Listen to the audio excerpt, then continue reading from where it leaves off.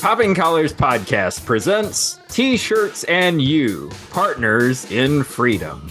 Hi, I'm Ricardo Avila. You may remember me from such podcasts as Popping Collars and Popping Collars. Hi, Ricardo. Oh, hi, Liz. It's Betsy. I want to show everyone how much I love Popping Collars by wearing your logo on a personal item of clothing. I'm curious, how do Popping Collars t-shirts get from your website to my door? Whoa. Slow down, Betsy. You've just asked a mouthful.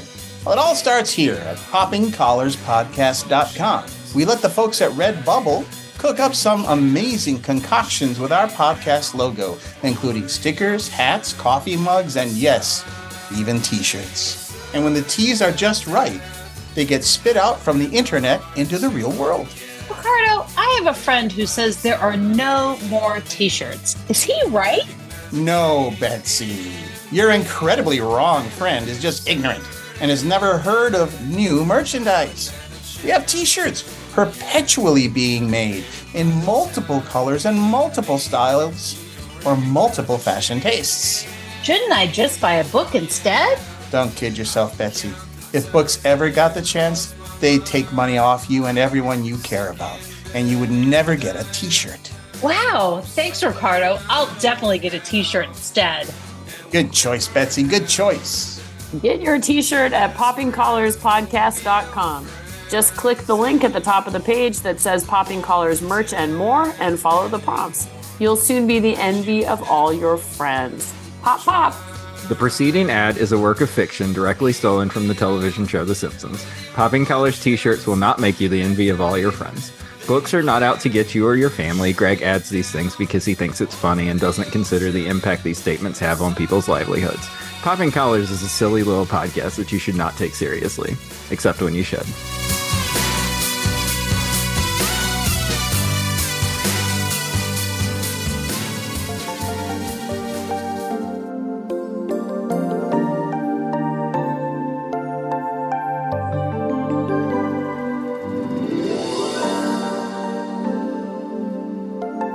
Hi, I'm Greg. And I'm Betsy. And this is Going on 30, a Popping Collars side project where deserves got nothing to do with it. Oh, hold on. What'd you say? I'm sorry, I had a hard time understanding you. What's that? Deserves got nothing. Deserves.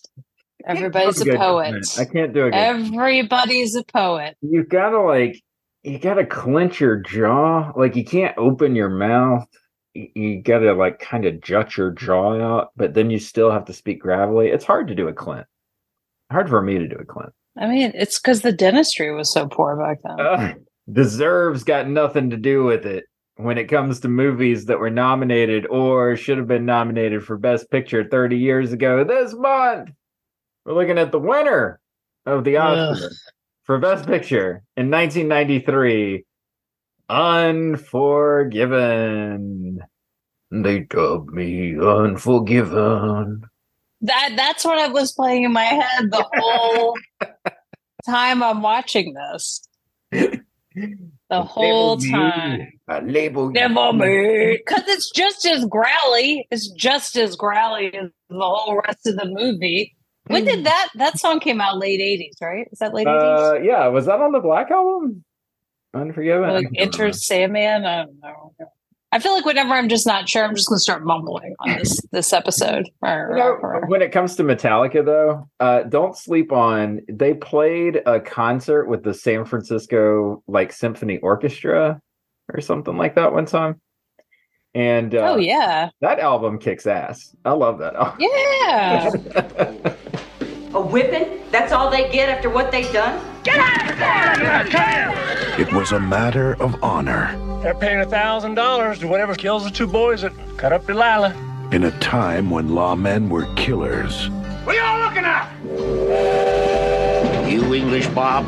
Outlaws were heroes. Well, I thought that you were dead. Hell, I even thought I was dead.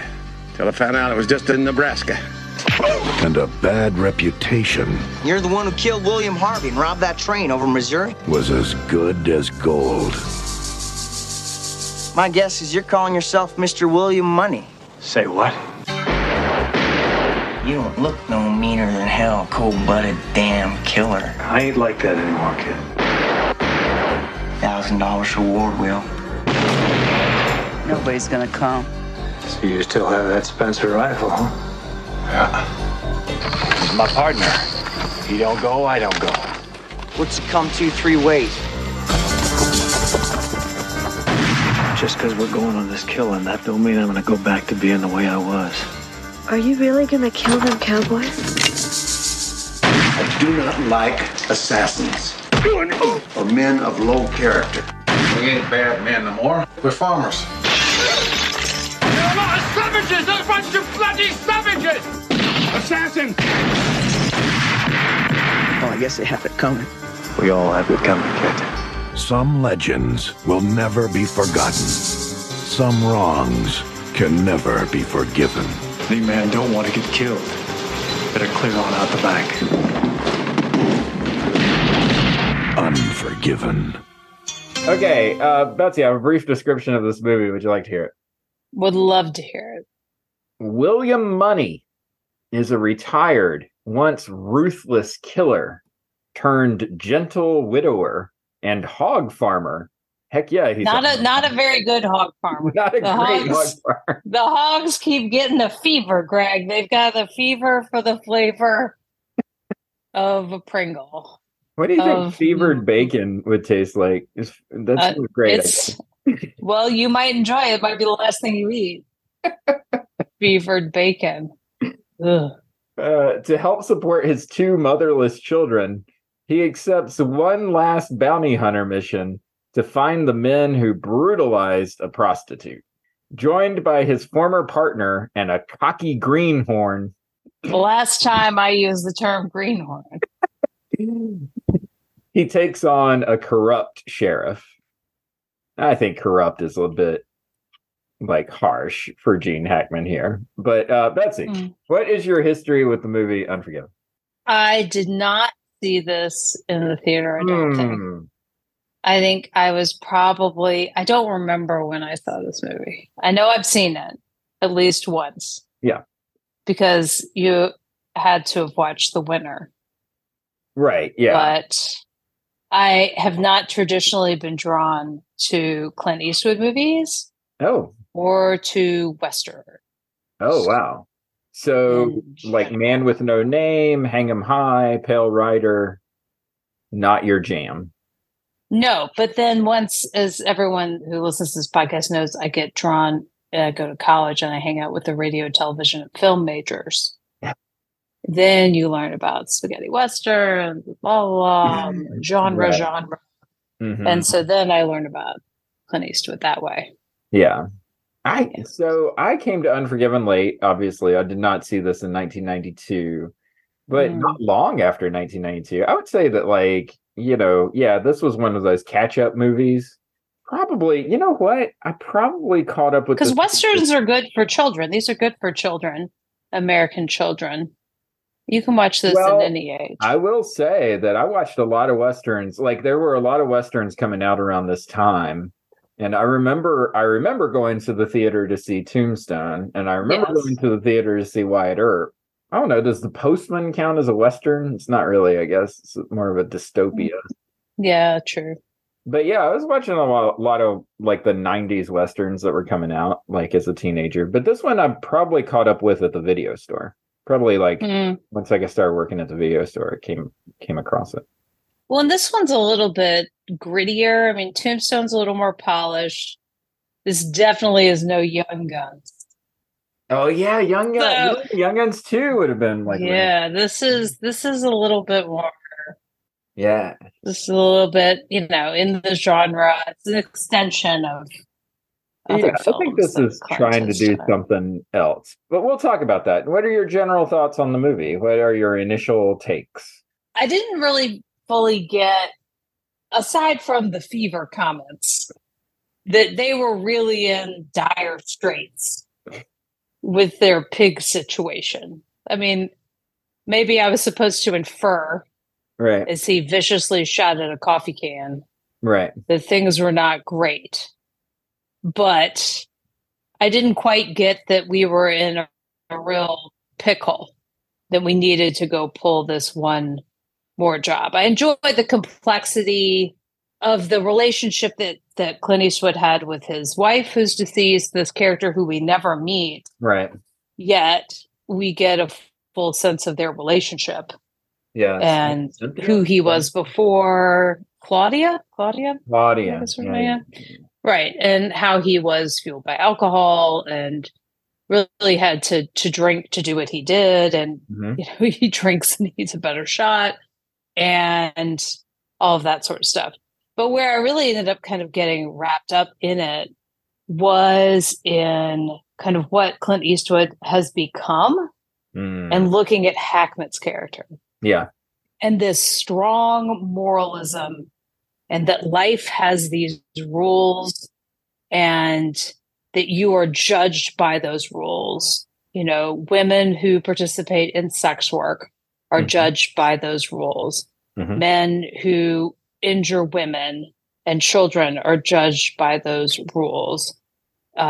People who don't surrender their weapons are judged by those rules. Right. And the world has those rules and limits. And if you don't participate in those morals, then you are bad, or you're not patriotic, or you're not whatever. So now you look at the films that Clint Eastwood has participated in as a director since this, there's this high, very high moral ground that he plants his flag in all the time now. He eventually gets there, right? Like, I would say, I mean, he's still pumping out, like, I mean, up until $1 Million Baby, like, he's still doing, I don't know, I would say really good sort of directing work. I mean, he's one take Clint. So, I mean, it's going to be, move it along. Maybe you don't get the best, acting in whatever moment, but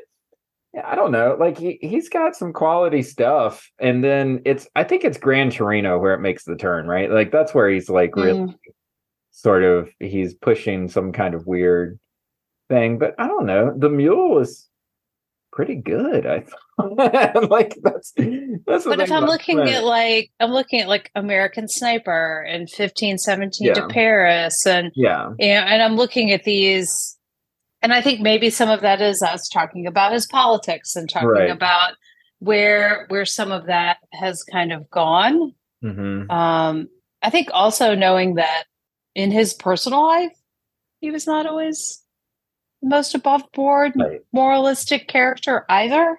Yeah. I can recommend You Must Remember This and some of his relationships with women and those sorts of things. Not so hot. Yeah. He seems very much to want to wrestle and likes to wrestle with the moral quandary. And that is the story of some of his work.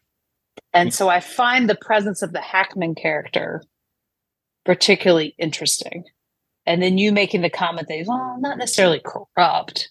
Right. But what is he then? That's probably my hottest take coming out of this. Is having watched it again this time and really paid closer attention, I think, to the Hackman character, Little Bill. I came away after this viewing thinking he's not wrong, actually. Like, he's not in the wrong. So what are his goals? Like, he's trying to shut down a bunch of assassins. But they're not even really coming. I mean, I guess these cowboys are hanging out near his town.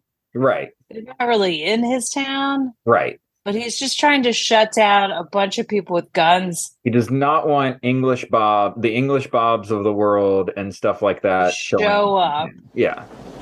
For this quote unquote Boar's gold. Right. Hello, Bob. Boys, this here's English Bob. Been a long time, Bob. Did you run out of Chinamen? Little Bill. But I thought you was but I thought that you were dead. I see you shaved your chin whiskers off. I was tasting the soup 2 hours after it ended. Well, actually, what I heard was that you fell off your horse. Drunk, of course. and that you broke your bloody neck. I heard that one myself, Bob. Hell, I even thought I was dead. Till I found out it was just that I was in Nebraska. Who's your friend? W.W. Beauchamp. This is Little Bill Daggett. And friends, of course. Daggett. From Newton? Hayes? From Abilene? In person?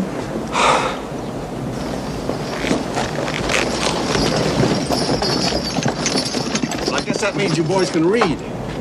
So I guess that means that you saw the signs outside of town there saying surrender your firearms. But like you told young Andy here, you're not armed, are you, Bob? Well, not really, Bill. Got a peacemaker, but that wouldn't worry you, would it? I mean, if you don't see it, or most particularly if you don't hear it. I'm afraid so, Bob. You don't like firearms around. Now, was he taking people's weapons before this? So that's a good question, right? Because the cowboys had guns in the first scene. So like the cowboys had a knife, had a gun, right? Yeah. So at no point were they sort of stopped and frisked or what? That's right. But at no point were they ever stopped the way that everybody else who shows up in town was stopped, right? Right. But also, everybody else that showed up in town was a stranger. And so they sort of pinged the radar a little bit in a way that maybe these cowboys didn't, since they had a ranch that was close by. So yeah, it's a good question of whether or not that was a new ordinance or not. The sign looked kind of new when you were coming to town. So, right. Yeah, in my opinion, looking at it now, like that opening scene, Hackman's willing to punish these guys for what they've done. It's not until the bartender, the billiards owner, right? It's when quote unquote, right, quote unquote, the billiards owner who doesn't own a billiards table. It's not until he raises the concern that his property has been damaged that then it becomes a property exchange, right? But even then, like if you're looking at it from Hackman's point of view, okay, fine, then make it a property exchange ponies for this person's property. Okay, fine, bing bang boom, and we're out. It's Francis Fisher, it's Strawberry Annie that wants vengeance, and he can't justice tolerate. She would say, yeah, and he can't tolerate vengeful characters showing up in his town. Like that's just going to create like, I don't know, like another Deadwood or something like that. He doesn't want anything like that, Well, and I think he probably sees it as, these emotions of people getting the best of them, of women or whatever, that it's like, doesn't make sense. He's about logic and rules and consequences. And yeah, I mean, listen, if he were a bad person, he would do violence against these women. He never, at any point, turned, like he sort of, verbally assaults them by saying like, what are you doing? Stop doing this. Stop bringing this element into our town. But he never punishes them. He never arrests them. He never does anything to. They're perfectly free to go about their business. So he doesn't strike me as a bad person. He's just a law and order person, I came away from this viewing much more sympathetic for where Little Bill was coming from versus probably the first time I watched it, where I thought, oh, this is a bad guy. And he's a bad guy because he's doing bad things to the protagonist of the film. But the protagonist of the film is actually a really bad guy. And I think that's a lot of what's because I think it's a lot of what this is supposed to have you wonder and suspect. Yeah. Who is actually bad. Right. Yeah. Right. And when you watch films where people get killed all the time, you've got the Schofield kid who is, I've killed 5 people and blah, blah, blah. Right. And, he shoots one guy And he's like, that was the first guy I ever killed. I'm never doing it again. And that feels awful. And I'm just never going to do that again. And when you never see a character in so many of the movies that we've watched ever have that kind of reaction. Right. Taking the life of somebody. Nobody in No one in Terminator 2 was thinking, oh no, I will never do that again. Michael Madsen wasn't thinking, I will never cut off another ear again. No, I am done now. I have one other hot take about this movie. And this is maybe as hot a take as Gene Hackman had a point. I don't think this is a story about an actual person. Okay, so here's the thing. I understand the way that this movie is constructed. William Money is a man who lives in the middle of nowhere in Kansas and all of that. So I get it that that's what the movie is about. But I think this story is really about the angel of death, not a person. And I think William Money is this death bringer. And it's about this idea of what happens when death has a crisis of faith, right? What happens when the angel of death, who kills women and children and unarmed people and armed people and has no hesitancy over who it is that death takes. What does it mean when they have this sort of crisis of faith and they can't do their work anymore, but then they're reminded of what their work actually is and they go back to work again? That's kind of when they go into like remission or something for a period of time. I mean, he stepped out of the cycle. Well, what if you weren't the angel of death, right? Like, what if you were something else? What if you weren't this entity that takes life, but what if you were something that gave life instead? And I mean, it's starting to sound like I'm describing Meet Joe Black here, but like, I really do think that it has like these echoes of something a little more supernatural than what we're actually watching. Because there is something kind of sad about that element in this film. Death can, death can't do anything other than bring death. And that's the thing. It's like, there's that exchange when the Schofield kid says, I'm never going to do that again. And then there's like, that's not where he does the deserve it line, but that's where at some point, William Money looks at him and says, we all have it coming. That was the first one. First one what? First one I ever killed. Yeah? You know how I said I shot 5 men? It weren't true. That Mexican who come at me with a knife, I just busted his leg with a shovel. I didn't kill him nothing either. Well, you sure killed the hell out of that fella today. Hell yeah. I killed the hell out of him, didn't I? Take a drink, kid.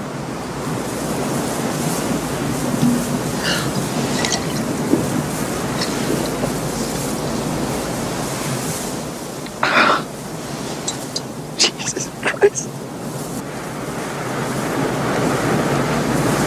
It's a hell of a thing, killing a man. You take away all he's got, and all he's ever gonna have. Yeah. Well, I guess they had it coming.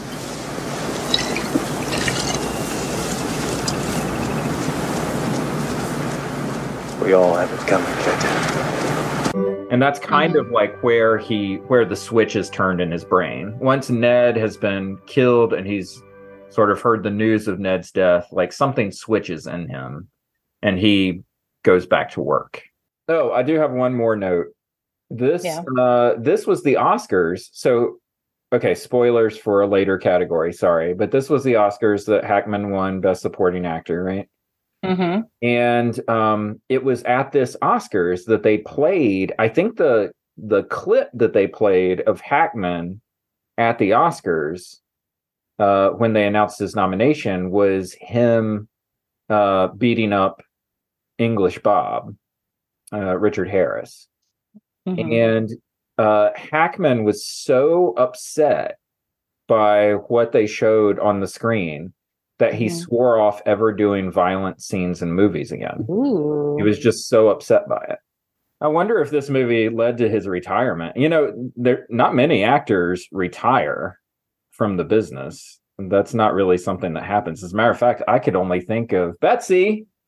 Oh no! Here we I can only think of about 5 actors. Let me guess. It's actually probably 6. It's probably 6.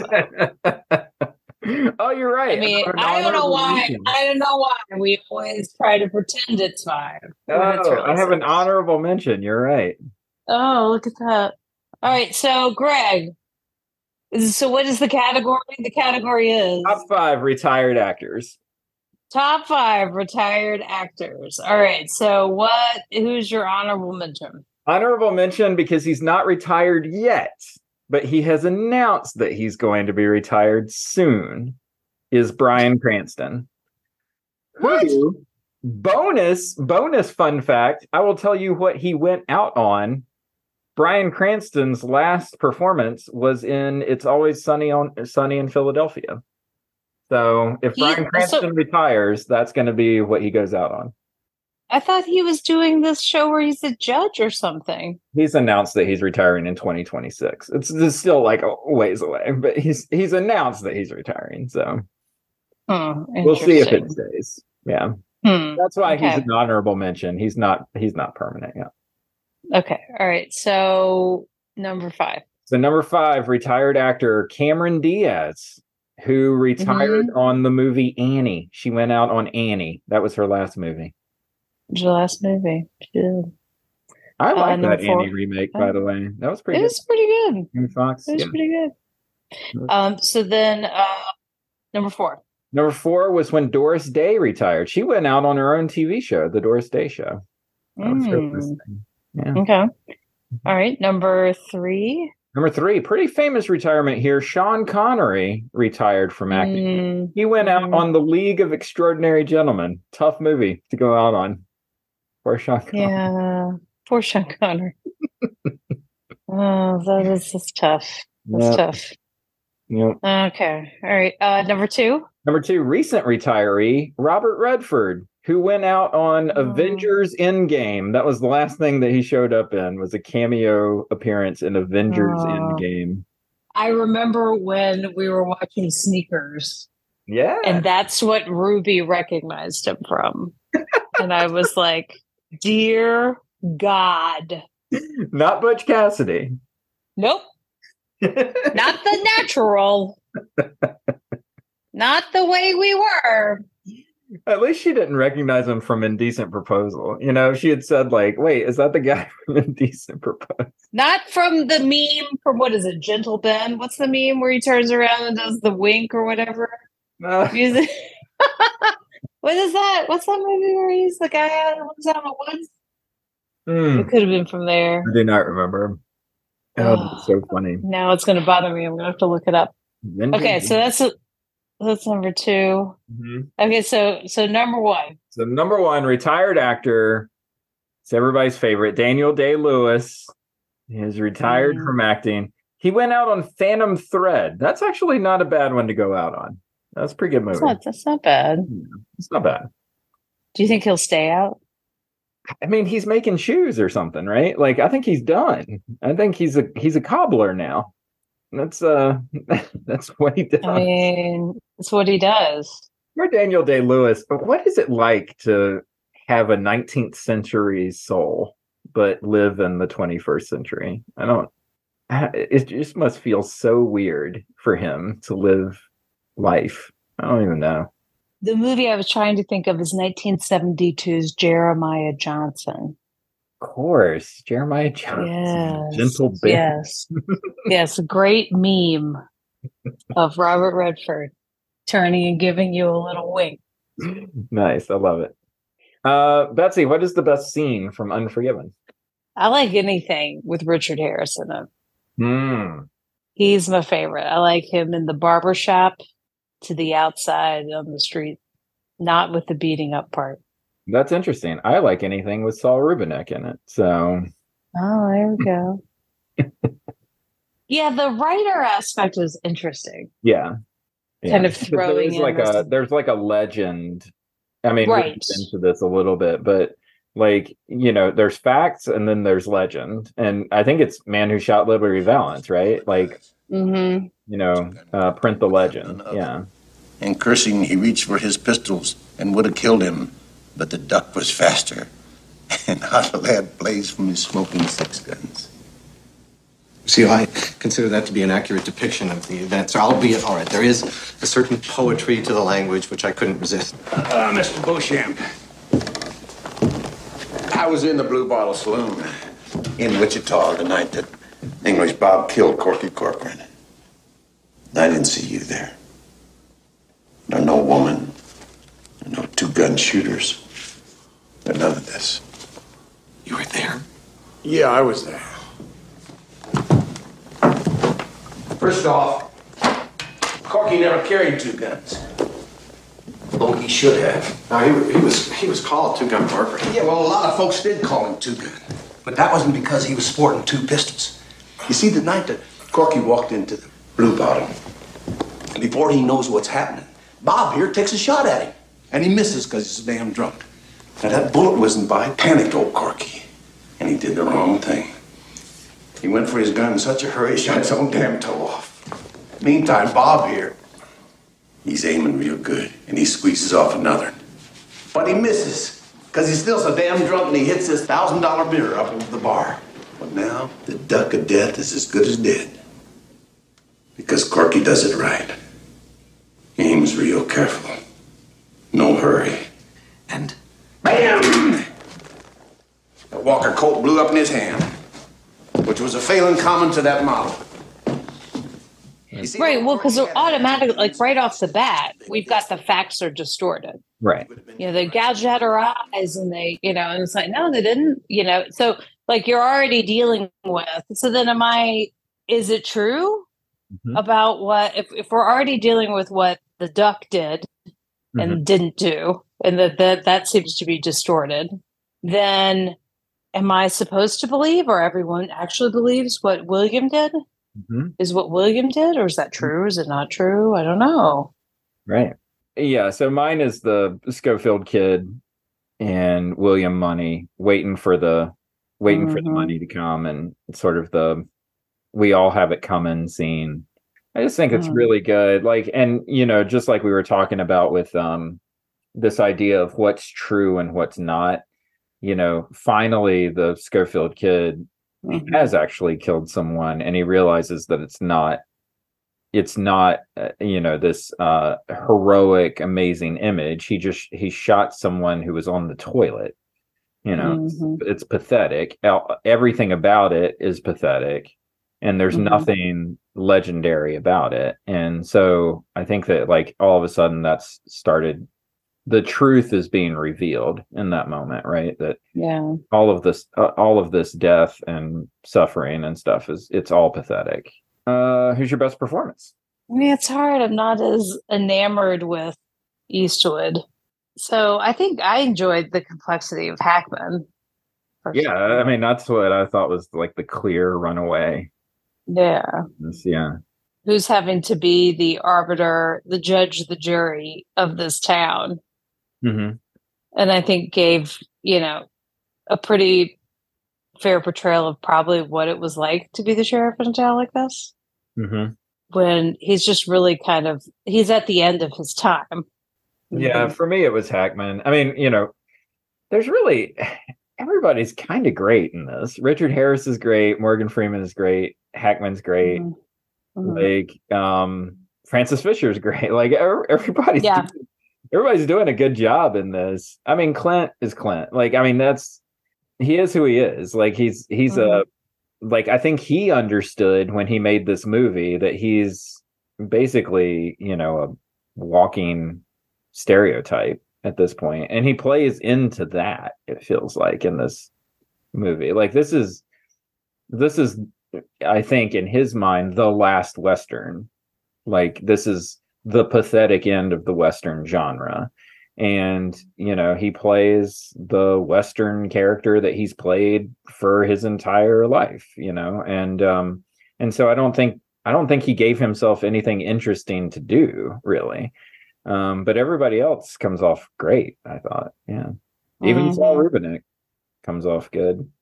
Yeah. I thought we got to clean his pants. Poor Saul Rubinek. I got some stats about the movie. Ooh, stats. Unforgiven came out on August 7th, 1992, the end of the summer. This day in 90210, we have arrived at season 3, episode 4, entitled Sex, Lies, and Volleyball. I feel like we're at the beach club. Brandon and Steve vie for a pretty volleyball player's attention. God, gross. And a photographer convinces Donna to take up modeling. Oh, no. Don't do it. Don't do it, Donna. How did teenagers survive in the early 90s? Just pray from every angle. Just people out to get them. Unforgiven had a domestic gross of $101 million, making it the number 11 grossing movie of 1992. That box office was bolstered by winning the Oscar for Best Picture. I can guarantee it. Sure. It is the number 782nd top grossing movie of all time. Between, all right, Betsy, you get Unforgiven. On one side, you get Noah, the what's his face, the Russell Crowe version. Yeah. But directed by Aronofsky, the Darren Aronofsky Noah. Yes. Which is actually not that bad. No. So you get Noah, you get Unforgiven, and then Betsy, a movie that we're definitely going to talk about on this here show when it comes around. You get Con Air. Put the bunny back in the box. I knew you was a punk, and I was right. You've been playing us all along. You a free man. I said, put the bunny back in the box. Oh, wow. Con Air. Wow. Put the bunny back in the box. Con Air. Wow. Nick Cage hair flowing in the breeze. This is quite the triple feature. Nick Cage just trying to get home to the little girl. John Cusack. And John Malkovich is trying to mess everything up. And Nick Cage has to stop. Steve Buscemi, he's in that too, right? Ving Rhames trying to mess everything up. Come on, Nick Cage. Okay. Nick Cage and Bubba from Forrest Gump. Oh my gosh. Okay, so I've got Unforgiven, Con Air, and Noah. I'm going to flirt with Con Air. I'm gonna kill Unforgiven. I'm gonna marry Noah. Okay, we are totally opposite on this. Oh my goodness, what are you doing? Okay, I'm gonna flirt with Unforgiven because it's a great movie. I'm gonna marry Con Air because it's one of the best movies ever in the history. I know. In the history of movies. They'd be fun to flirt with, though. There was a moment when my first daughter was born that I was rocking her to sleep in the living room and watching Con Air on repeat over and over again because it was in heavy rotation on HBO. I love Con Air. Love is not even enough of a word for how I feel about Con Air. It's just the best. I'm gonna kill Noah because it's fine. Sure, it's really good. I use it in class. Con Air, Nick Cage's hands are lethal weapons, so he has to go to a maximum security prison for defending his wife. That is just genius writing. I don't know who wrote that. That is amazing. You're right. It is incredible. Put the bunny back in the box. Con Air. I love it. Can't wait to talk about it. Unforgiven has a 96% on Rotten Tomatoes. Oh, whoa. Wow. People love this movie. People love this movie. What do you think Raj thought about it? Oh, I bet he loved it. This, Betsy, is a famous Roger and Ebert. This is a famous Siskel and Ebert split. Very famous Siskel and Ebert split. Oh, I didn't know this. Mm-hmm. Mm-hmm. Who? What's the divide? So Roger is on the love it end. He's a sap. He says that implacable moral balance in which good eventually silences evil is at the heart of the Western, and Eastwood is not shy about saying so. 4 out of 4 stars. Now, let me just say, I think Roger fundamentally misunderstood this movie. Yes, I do. I think he misunderstood this movie. Well, and if he said, and Eastwood wants to set that off balance from itself, like if Eastwood wants to turn that on its head, yes, then that is more of the correct assessment. Siskel was very down on this movie. He was very down on this movie. Yeah. In what way? What did he say? Oh, I think he was upset by the violence. Siskel was always more upset by violence than Ebert was, right? So he was upset by the violence, upset by the sort of moral dubiousness of the movie, right. Stuff like that, where it's like the villains, are living in a gray area and the heroes are living in a gray area. He didn't like it. I have no Janet Maslin and no Rita Kempley review. Wow. No, they just bailed on this movie, I guess. Wow. Not interested. Oscar winner, nothing. So I have a review from Kathleen Carroll, who writes for the New York Daily News. Okay. Wow. Okay. Well, what does Kathleen have to say? Kathleen says, Unforgiven is a high caliber movie, a gripping and haunting work of art that should finally establish Eastwood as one of America's best directors. There you go. Okay. All right. Okay. All right. I can't wait until we get to Braveheart, where she's like, Braveheart is a high caliber movie. Oh. Gripping and haunting work of art. Gripping and haunting. Gibson as one of America's best directors. How did Unforgiven do at the Oscars? Oh my God, Betsy. Okay. It won 4 Oscars. It won 4 Oscars. 4 Oscars. Okay. So it won Best Oscar, Best Picture. Mm-hmm. And Hackman won. Yes. Why can't I think of supporting? So we've already established those 2. Okay. He didn't win Best Director, did he? He sure did. Best Director. All right. And then is it like sound editing or something because of all the shooting? Close. Film editing. Film editing. Okay. Because, typically when there's a lot of shooting. But it was nominated for 9 Oscars. So there are 5 that it was nominated for that it did not win. Cinematography. I'll rattle them off for you here. Okay, tell me. Best Actor. For Clint Eastwood. Yeah. Okay. Weird, right? Okay. Weird. Okay. So, Best Actor, Best Original Screenplay. Okay. Best Cinematography. That one's legit. Actually, a pretty gorgeous movie to look at. It is. Best Set Direction. Mm-hmm. And Best Sound. All those raindrops falling on Gene Hackman's leaky house. You just shot an unarmed man. Well, he should have armed himself. He's going to decorate his saloon with my friend. You'd be William Money out of Missouri. Killer of women and children. That's right.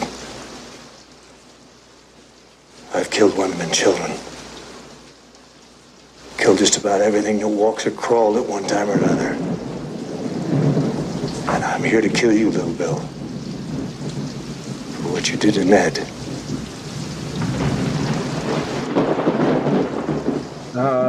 We have arrived at what is the lasting legacy of this movie. Betsy, I've written down revenge pictures. Although we could talk about Westerns, I guess, because this is kind of like I said, I think this is Clint Eastwood's attempt at making the last Western, but that don't work. It does not work. There are more Westerns. So is this a genre that doesn't die? It's a genre that doesn't die, but it does go through periods of being dormant, Yes. I think What's been the most recent Western? Well, I mean, it depends on how you categorize Yellowstone, right? But I would say that's sort of a modern day Western. Now that's a TV show. Well, you, according to your lists, include that stuff all the time. So you're pretty flexible over there. But I do think there is something about the concept of revenge, the revenge pictures and movies. We actually kind of hit on this a little bit when we talked about Tarantino. Tarantino has he's been playing around with this idea of the revenge picture for a long time now, going back to Inglourious Bastards and Django, and then Once Upon a Time in Hollywood. Yeah. This idea of Kill Bill is like the fantasy version of that. I'm thinking of how he plays with like getting revenge against history, Right. But I mean, this actually is a story that has a long history in Hollywood. Going back to some of the earliest movies, there was a movie called Der Golem, the Golem, right? From Germany in 1920. That was basically a Jewish revenge film. It was like, and this is before obviously the Holocaust, atrocities. But the story of the Golem is about, this creation that gets away from you. The vengeance of this creation gets away from you and causes havoc in the world, right? And that's one of the oldest movies that we have, and it's just something that kind of exists throughout history. We have revenge pictures now that we see all the time. I don't know, what's the attraction of the revenge picture? Well, I mean, bring in your tale as old as time. God preferred Abel's sacrifice. Yeah. Right. And so, Cain was jealous, and I think, and that's the interesting thing about the Eastwood character, right? We don't know what his motivation was for the things that he did before, right? And we are always seeking justification because we Ned's dead, that's terrible, and and we can kind of get behind that because we like Ned, right? We know Ned. We don't know what happened. Yeah, it's all about women and children, and we don't understand any of that stuff. It's all about kind of moving the moral goalposts a little bit, It's like because you're right. When this story starts, the way that the injuries are described to William, Money, and Ned is that her eyes are gouged out. She's lost an ear. Her breasts have been cut off. Breasts have been cut off. It's this horrible maiming, and that's actually how William Money gets Ned to come with him, is by describing the horrendous injuries that this woman has suffered, and that justice demands that her, the people that did this to her, are hunted down and killed, right? And we get paid too. Yeah. And the funny thing is, before they even kill one of the cowboys, they've met this woman. They know that the injuries are not what has been described to them, and yet they still go through with the bounty hunting. It's like, and they also dangle in front of us William potentially riding off into the sunset with this injured woman. Right. Yeah. They have these lovely conversations several times. She's nursing him back to health. Why couldn't she go out and take care of those two children who were, out by their lonesome with the feverish pigs? That there was a happier ending that was teased. Yeah, but he's the one that pushes away the happiness, right? Because he could easily say, like, well, I'm a widower. My wife is dead, right? Right. Yeah. But he lies to her so that he can push her away in that way. Yeah. Of course, like, all of the other women know that he's a liar. And but she's just naive, young and naive enough to actually believe him. Who is Unforgiven for, Betsy? Old people. Yeah. I said dads. That's funny. Dads. Dads and grandpa. I mean, how long had it been since he had made a Western? Clint. So it would have been in the early 80s, I'm guessing. Yeah. Because he probably tried to get away from it, I'm guessing. So Outlaw Josie Wales was like 79. I'm guessing it was something like Pale Rider, which would have been like 83 or 84 probably. So it's been a while. But then again, it's like he's going to follow up Unforgiven with what? Like Bridges of Madison County or something? Which is like another... Pale Rider's 85. Oh, dang.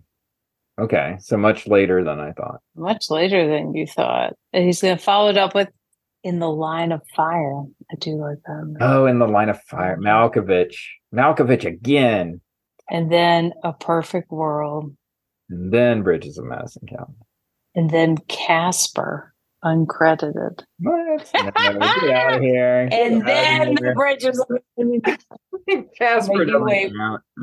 Make you wait for it. You wait for it. I just watched Bridges of Madison County for our theology and film class not too long ago. Did you? Like that movie. Okay. Meryl Streep is really good in that movie. I know you're just holding that for Space Cowboys. Space Cowboys. That was the one where they dubbed their voices over the young actors, right? Yeah, I think so. That's hilarious. What is your rating for Unforgiven out of 5? My rating is a 3. Wow, a 3. Hang on. A 3. Gotta go down your list here. Oh, above or below the player? Above. Above the player. We're divided on this one, Betsy. I know. Yeah, this is a masterpiece for me. 5 out of 5. No.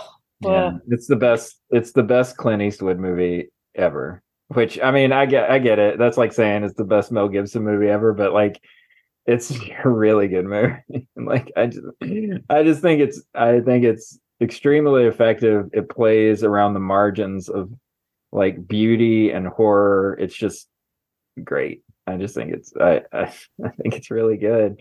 Every time I watch it, I'm like, this movie can't be that good. And then I watch it, I'm like, it's pretty damn good. Like Richard Harris is really good. Gene Hackman's really good. Morgan Freeman's really good. The story's really good. I can't hate on it. So glad. So glad you like it. I'm so glad you like it.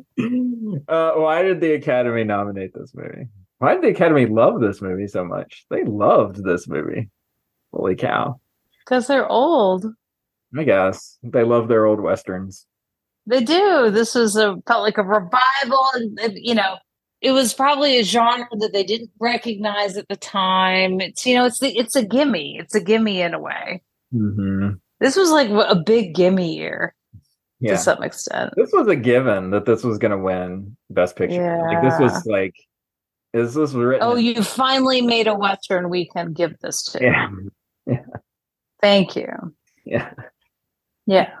What did Emily have to say about this movie? Okay. So I texted her. She said she has never seen it. Oh, wow. Emily. But she said, I remember the olds were freaking out to see Eastwood in a Western again. That sounds like something an old millennial would say. What do you think Billy Crystal said about this? Oh man! Monologue? He did a bunch of Clint Eastwood impressions. As your host tonight, and for the past 3 years, just look out in this audience and see all of these great stars. This is what it's all about. It's Clint Eastwood. How are you? 9 nominations. Unforgiven. I'm a big fan. You know that. Clint, of course, played that ruthless character, and you know that he used those same tactics when he cleaned up that lawless renegade town of Carmel, California. When he was the mayor there was Dodge, Tombstone, and Carmel. It was Clint Eastwood who instituted the no creme brulee after 10 p.m. ordinance. It's true.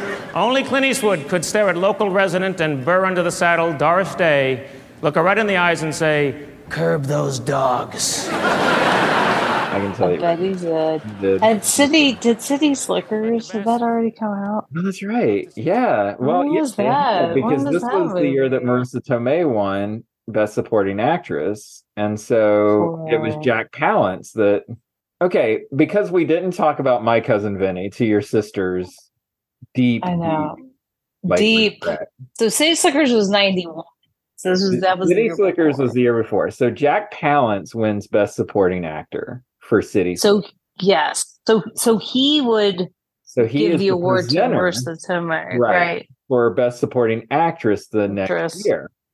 And, Yes. this is when, so what we've already talked about, Vanessa Redgrave was up. It was basically 4 British actresses and Marissa Tomei. Marissa Tomei.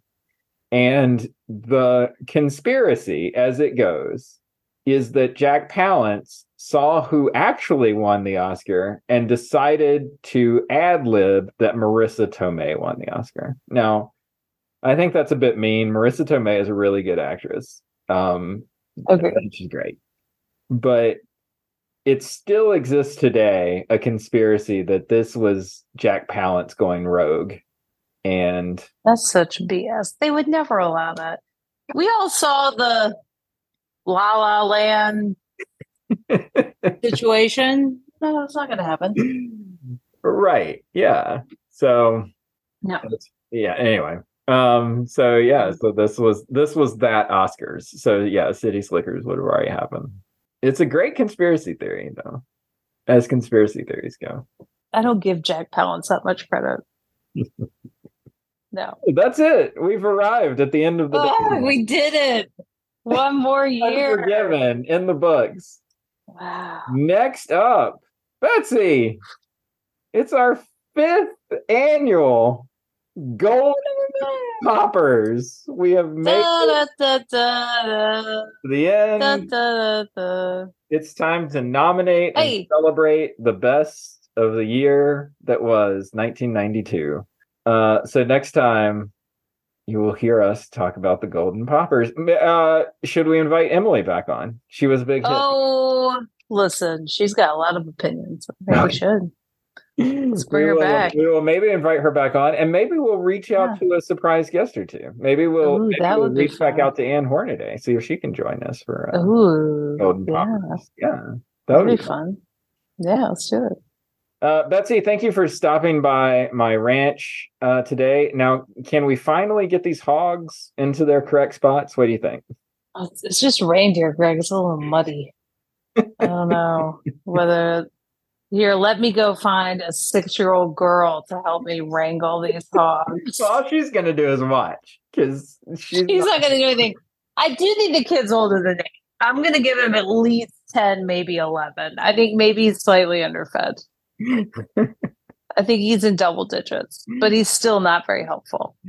All right. We'll see what we do with these hogs on the hog farm later. Next time we'll see you for the Golden Poppers. Take care. See you next time. Oink, oink. Bye.